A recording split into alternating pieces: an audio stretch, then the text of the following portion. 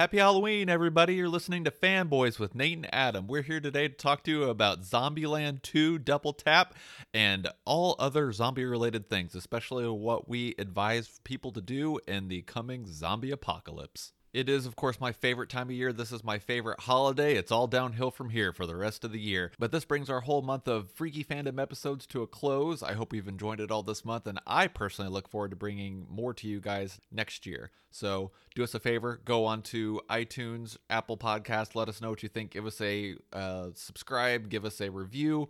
Get on our social media accounts, Facebook, Instagram, Twitter. Tell us what you thought so we can be more obliged to bring you more of this content in the future. All right, so here we go. Nate and I bring to you our quick review of Zombieland 2. Hopefully some of you out there have already seen it as well, or this give you enough excuse to go see it while it's still in theaters. And after that, pack your go bags because we dive into the things to always keep in mind when you're getting yourself ready for the coming zombie apocalypse. Here we go. Happy Halloween. Alright,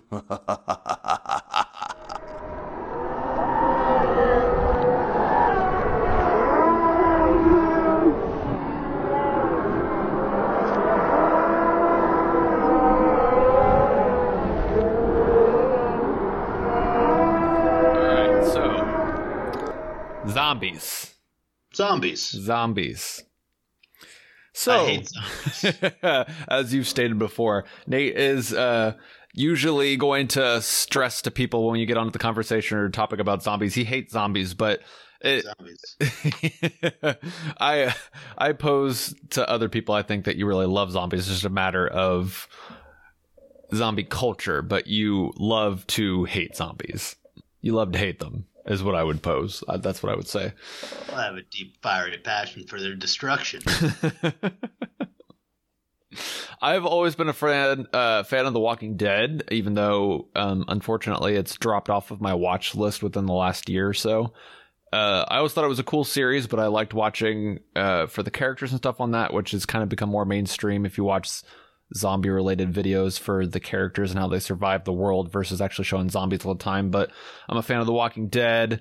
I like other zombie-related movies, but especially one that's just come out recently as an addition to an old favorite classic, Zombieland. We both went and saw Zombieland. What'd you think, Nate?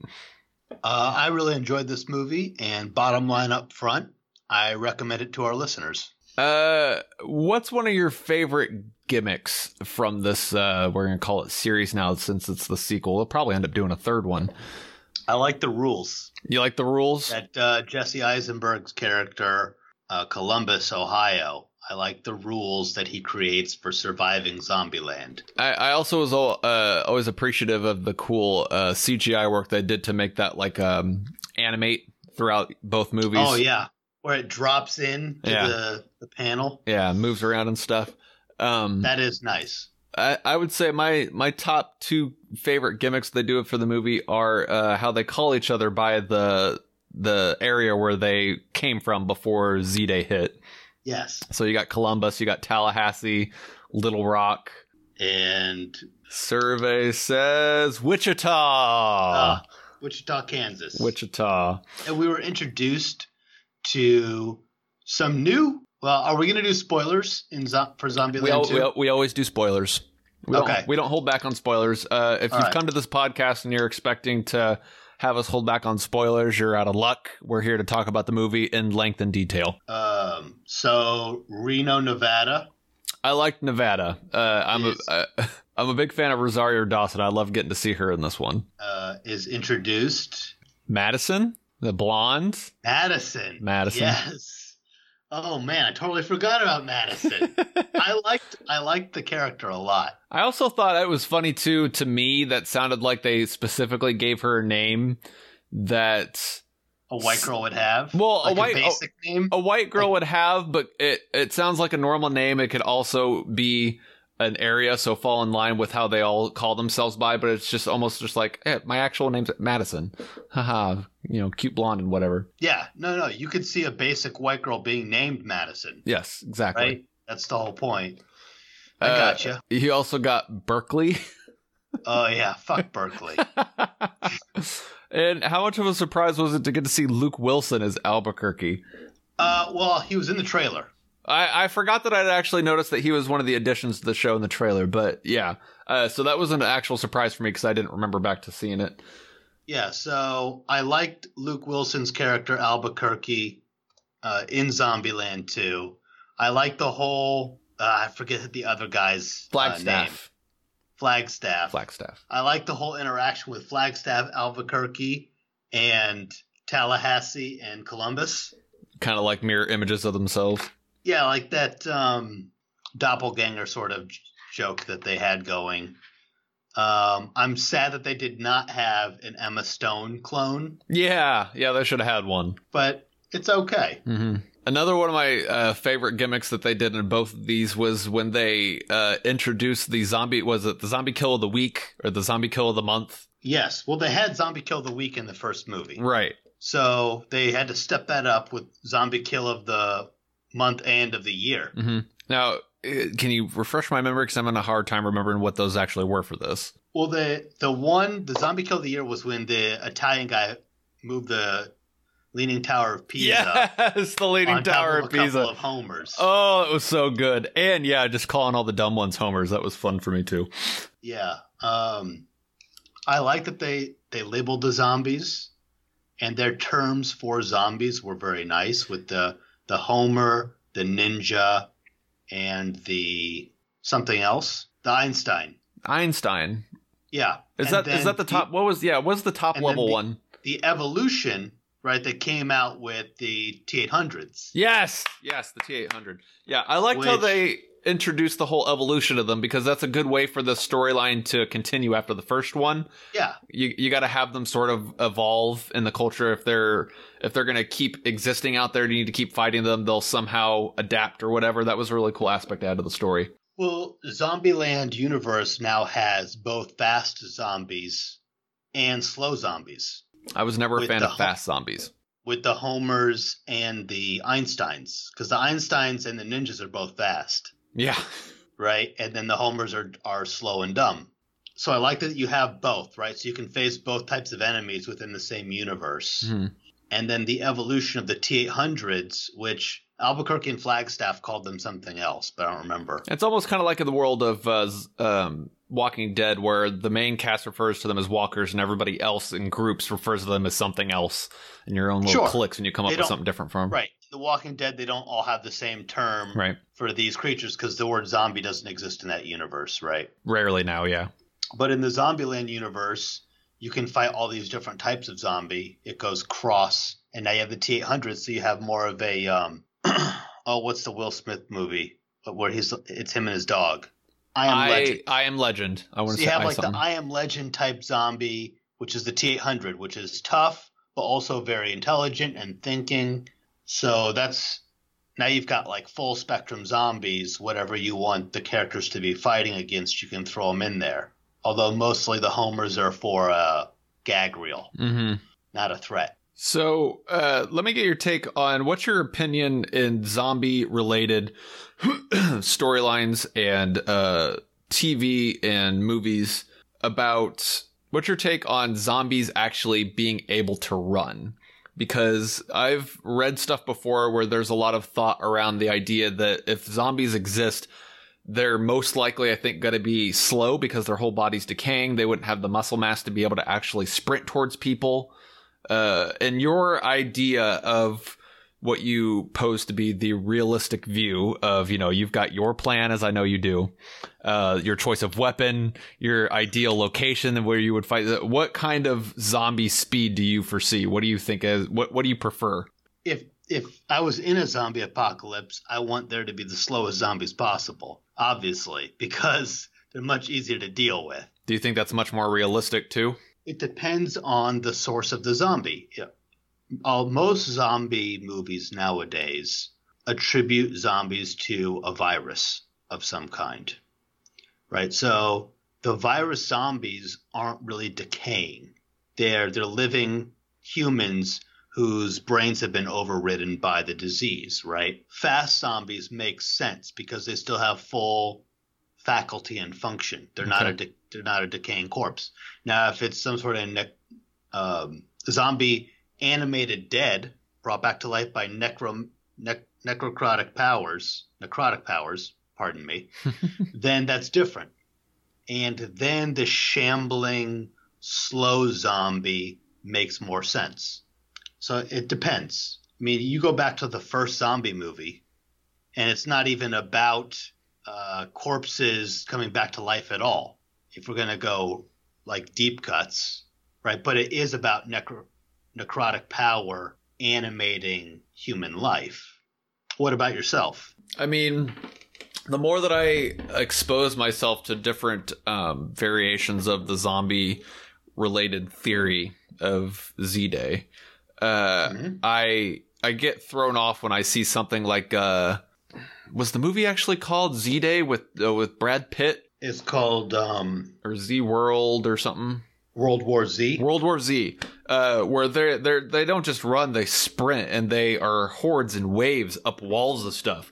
That's scary because it's not, you just have to worry about getting infected, but it's not like a frickin' Michael Myers, just, like I'll get to you eventually when I feel like it, stalking you in the dark. It's like I am running full sprint, and if I get you, you're fucking dead. So that's terrifying, but I just don't usually see it in the realm of what I consider to be zombies.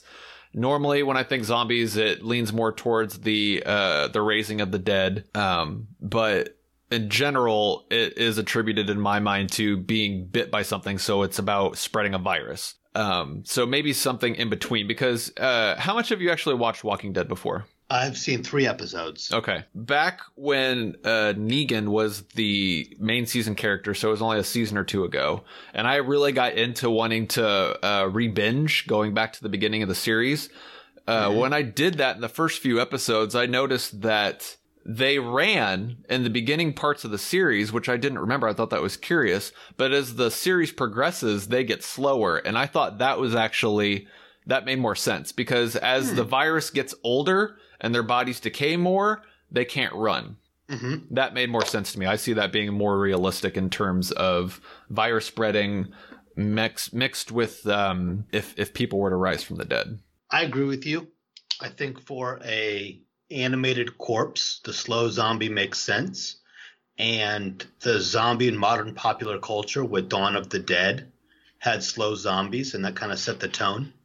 And I have no problem with slow zombie movies. They give the protagonist that advantage. And if you're going to have an everyman protagonist, then the slow zombies make more sense, because you don't have to be some sort of elite fighter or a crazy person with a zombie plan to survive in a slow zombie scenario, right?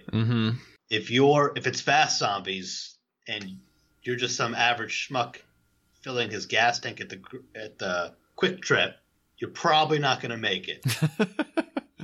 You're just not prepared, right, for that rush attack. Unless you want to follow some of Columbus's rules, like, cardio and whatnot. Yeah, but Columbus also had the advantage of having no friends. That's true. He had no one he was close to. Right? That really helped him. Everyone that survived in that core group of Zombieland, right? Tallahassee was alone in the world. Columbus was alone in the world. Little Rock and Wichita only had each other. Right, exactly. They weren't close to anyone. Those are the people who lived, right? The loners. Yeah. All right. So speaking of zombie world plans, I recall a day back, I want to say college era, maybe late high school, where we got on the topic of zombies, and I first learned the fact that you took it very seriously. And that might have been around the time where there was like a book out there and I think you and I had talked about this before, that someone had written, where it's like actually contains things to consider, like what to do in the world of the zombie apocalypse, and where to put yourself location wise, what weapons to have on hand. So when it comes to actually treating this like a potential apocalyptic situation, what type of things do you keep at hand all the times? What are your weapons of choice? What do you see yourself? Where do you see yourself putting up camp? And what are some of the rules, if any, that you have, like Columbus, where you would use those in terms of trying to survive? Well, first of all, I don't take zombie prep as seriously now as I did in college, mostly because I have different hobbies. I want to tap into that from back then. And though. zombie prep is a hobby. But there is a zombie preparedness movement that you can tap into, and it exists in most major cities, in some medium-sized and small cities. And the idea is that zombie preparedness is a analog and a metaphor for general emergency preparedness. Mm-hmm. So if you're prepared for the zombie apocalypse, and you're prepared for anything that's below that, so tornadoes, hurricanes, natural disasters of all kinds, civil unrest, electromagnetic pulses, whatever. And so there's groups that are into preparedness as a metaphor for general preparedness. Like the kind of people that there's even a series on it, having bunkers made for themselves. Yeah, preppers of different kinds use the metaphor of zombies to discuss it, a real thing. Because zombies are fun and fictional, and actual human tragedy is less lighthearted. That said, I think a little bit of preparedness is good. I think having a go bag is perfectly reasonable for a person to have as part of basic emergency preparedness. So having a medical kit in your residence is just good common sense. I mean, most of us have Band-Aids, but having a couple of medical items that help with more extreme wounds are really nice to have. Dressings for major cuts or things of that nature, anesthetics, things to deal with venomous creatures like spiders and snakes, things to deal with bees. I mean, all of these can go into a home med kit and helps not just you and whoever lives with you, but whoever's visiting you as well if something should come up. So those sorts of things I think are worthwhile for people to think about. So I don't have a go bag put together right now. I thought you would have. I was about to ask. But when I did, the first thing I thought about was medical. The next thing you think about on a go bag is fresh water. So I have a life straw for my go bag. Is that like a camel pack? No. So it's a small device, and you can pick it up at any outdoor store. It's essentially smaller than a glass of water, and it's a straw device, or sometimes they come with a little pump, and it has a filtration system inside. Oh, cool. That can filter up to 1,000 gallons of water from a random source into clean, fresh drinking water. So you could get it from like a river or a lake or something. Exactly. Nice. Yep, so that you can just take this and you can just stick it into a stream and suck on it, and you have potable water. I've never heard of that. That is very cool. Pump a little pump and you have potable water. And 1,000 gallons of water is a lot, even for 4 people. And that's a nice tool to have if there's a serious disaster in your area, because water is one of the things that's going to get really effed up fast and in a hurry. And having access to clean water is so important. The third thing to think about is rations. You can buy military rations online. They have really long storage life. They have high calories, moderate nutritional content, and they are gross. But they're just meant to keep you up. I have eaten enough military rations in my life, and I'm probably going to have to eat more before it's all over. And I personally don't like eating them if I can help it. But there's plenty of people who haven't been forced to eat them, that if they have, it's an easy thing to just grab 10 or however many and put them in your residence. What are some of the basic things that that consists of food wise? If you're putting something together, or you asking me what's in a military ration? Yeah, the military ration. Oh, man. So a military ration always has an entree of some kind. Usually something like a chili or a soup or some sort of protein. They make vegetarian versions that are pasta, and then you're going to have a dessert of some kind inside. Then you're going to have a beverage powder to mix with water to make water more palatable. Yeah. Usually there's coffee or cocoa. Oh, cool. And then there's always a side dish, crackers and peanut butter, or jam and bread or something along those lines. There's about 1,500 calories, I think, in a military ration. If I'm wrong, listeners, please correct me. Now, correct me if I'm wrong, because I used to remember the acronym for that. It's something like MRE, meals ready to eat. That's correct. I got it? Yeah. That's it. Nice. You got it. So having a couple MREs is the easiest thing to do, but not the most palatable, right? And if you want to really dig into having some rations built that could sustain you, it's an easy Google search to put together like really high nutritional value, high calorie stuff that has a long shelf life, because the key is to have the long shelf life. You don't want to be switching this out every 3 weeks or every 6 months even. You want it to just sit on a shelf and be good 5 years from now, 10 years from now. Correct. Now, if you're in an apocalyptic situation, and for argument's sake, a zombie apocalypse situation, having those handy will get you by, depending on how many you've got, because they have a good shelf life. But you could even spread those even thinner if you considered the other option, which is actually hunting. Sort of things to consider for hunting for your food. Well, yes, you have to have enough space to hunt, and if it's an apocalyptic scenario, leaving your residence becomes dangerous, increasingly dangerous, right?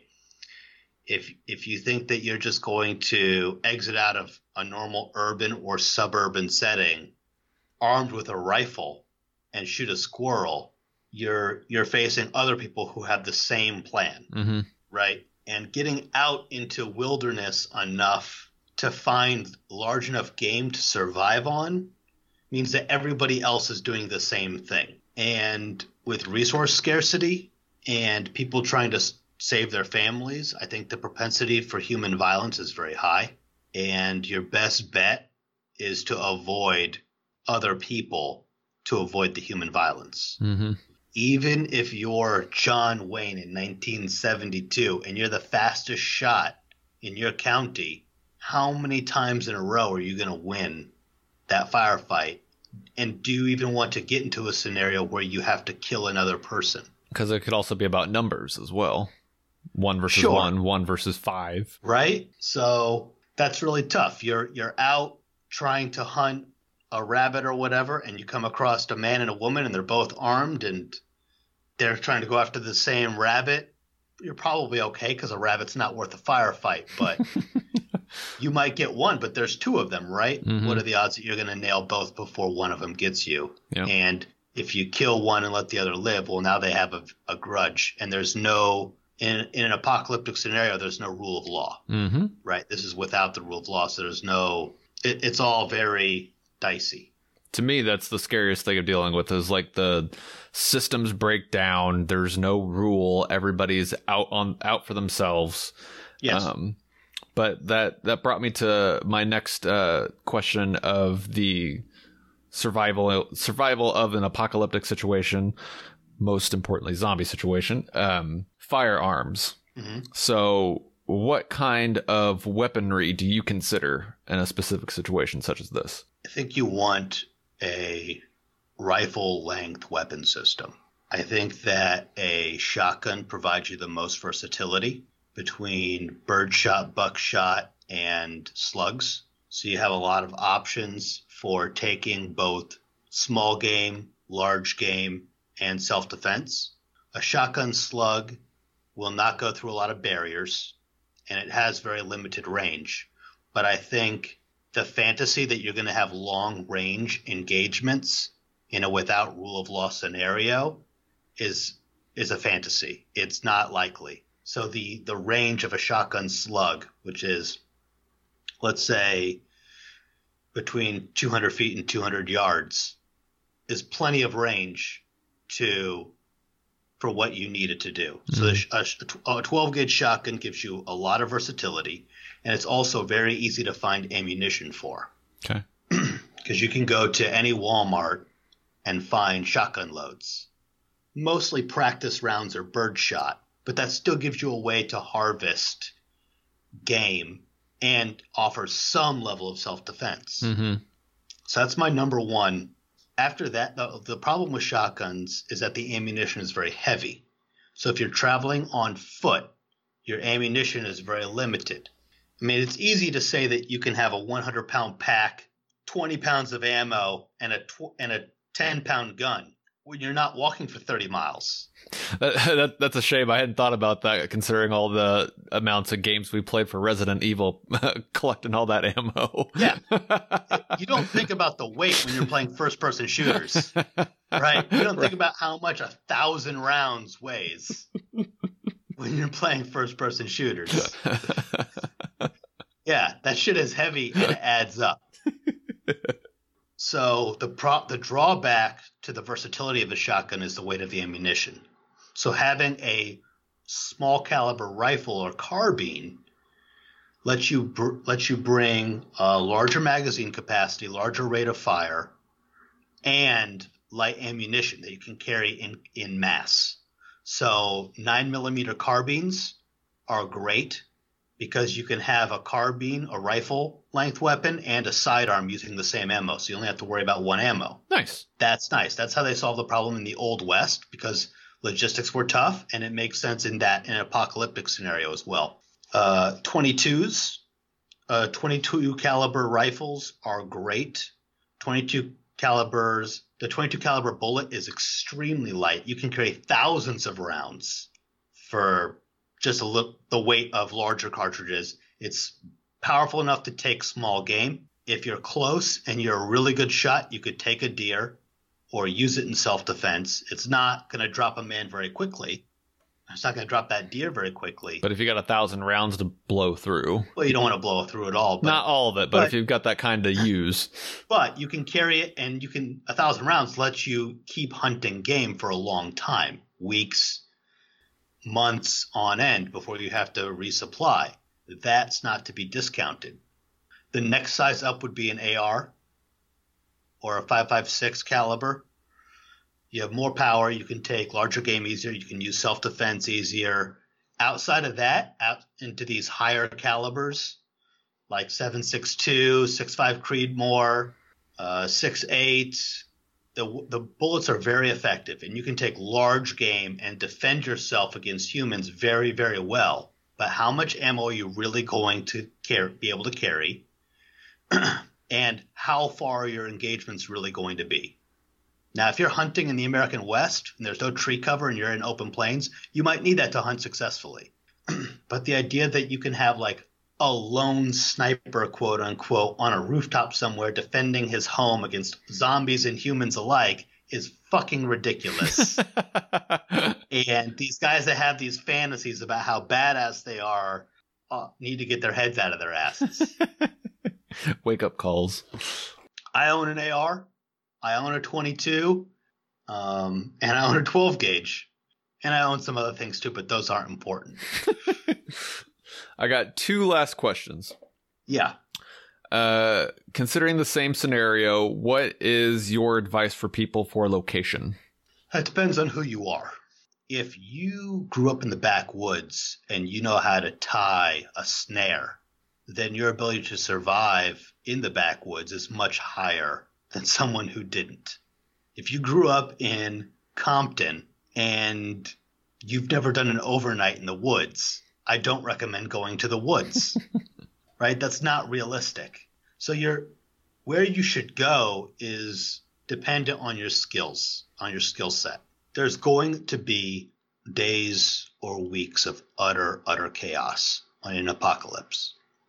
We saw it during the Watts riots in California. We saw it during Katrina in 2005. There were the days immediately after Katrina, there were sections of New Orleans that were without the rule of law. But after that, society starts to reassert itself one way or the other. There's going to be these communities of people. There's going to be safe havens of people who want to live in a peaceful way, and they'll figure it out somehow, right? So if you have a skill set that's valuable to that community, you're better off than the best marksman. If you are a nurse or a medical professional, that gives you marketable value in an apocalypse, right? If you're a blacksmith or a leather worker or a carpenter, you have a skill that is useful. Yeah, I've thought about this a lot. recently on no uncertain terms, but I think that just means sorry for those Instagram influencers out there. I don't know if you'd make it. Well, you can be an Instagram influencer and still learn how to weld. That's true. And I haven't taken the time to do this myself, but there's value in people just getting that one post-apocalyptic skill in their toolkit. Mine's gonna be carpentry. Yeah. You told me that you were thinking about looking into that. Mm-hmm. Starting to look at some digital programs and stuff to start studying. I got a new computer, which I still have to get. Nice. I got to get it configured for doing the podcast stuff because oddly enough, the last thing that I didn't consider is having a camera on it, but I still have my laptop for now. But doing some higher end mock-ups and stuff for 3D designing. So yeah, I want to get into that. And I considered that to be my like apocalyptic skill. It'd be a good thing to know to be able to help house people when stuff comes crashing down. Absolutely. You can always take a class. There's so much on YouTube now or other sorts of ways to learn a skill set, and learning a post-apocalyptic skill is so valuable. Auto mechanic is going to be useful. HVAC mechanics, which is heating and air conditioning. The generators aren't going to last forever, but for the years that they do last, we're going to need people that know how to make that run. Mm-hmm. So there's nobody that can't benefit from that. You don't have to be a surgical nurse to offer value to that community, but you're going to want to eventually find a community of some kind. Yeah, so you don't recommend being a loner for long. There's very few people that can just be utterly alone for years on end and be psychologically okay. And there's definitely people who can get by with very little, but they're still going to want some contact. But even if you're in like the Appalachian Mountains, there's unspoken rules with all your closest neighbors to just leave each other the fuck alone. You're still coming together, once a year to trade whatever, possum pelts or whatever they trade. Possum pelts. So for one final question, then this should be fun for the listeners. I pose your chances of being in an apocalyptic situation as very good for being able to survive long term. I have to ask you for for the fun of the listeners' sake, what do you pose my chances at for surviving an apocalyptic situation? I think you're fucked. I thought you were taking a minute to be able to sugarcoat it for me. You have a lot of people that you care a lot about. True. And if there were a seriously apocalyptic scenario, you would want to check on them all. And if communications are down, I think you would actually go visit them. And if there were zombies, you would get bit. Because you'd be in your apartment all stocked up, like good for 3 weeks. Food, bathtub full of water, all that shit. And then you'd be like, nope, I haven't heard from so-and-so. We should go find out how they are.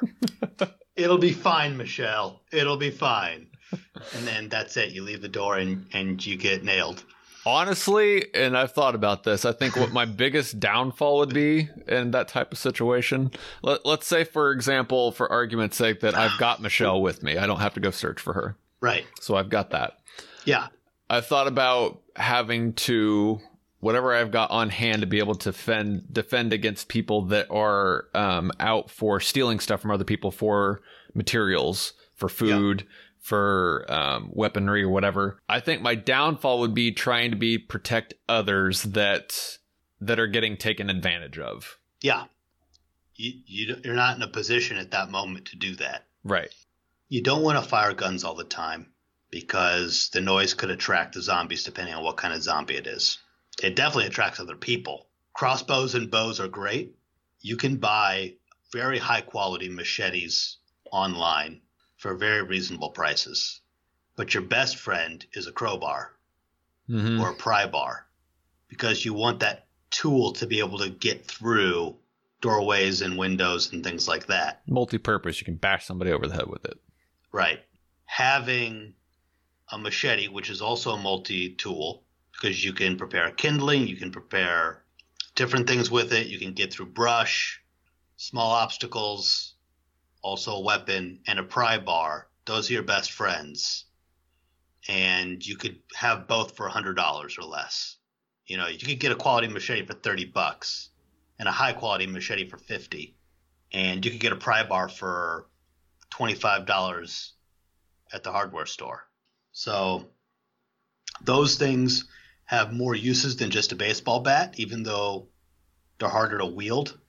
But even someone who's anti-firearms or whose significant other doesn't want one in the house can get those sorts of things and really up not only your chances of survival, but your usefulness to others, right? If they're trapped in a car and you have a pry bar with you, well, suddenly you're not useless.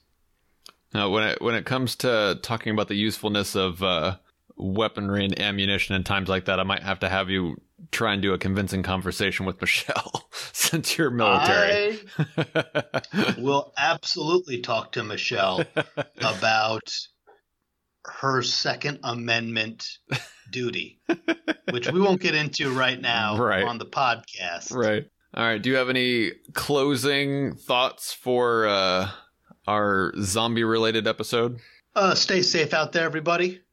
Avoid the zombies. Get them before they get you. And consider getting a 3-day bag. They're useful to have in a wide variety of scenarios, especially if you're in Northern California and you're about to get your power cut again. Yeah. Stay safe out there, everybody in California. Bye, guys. Yeah. And don't forget to double tap.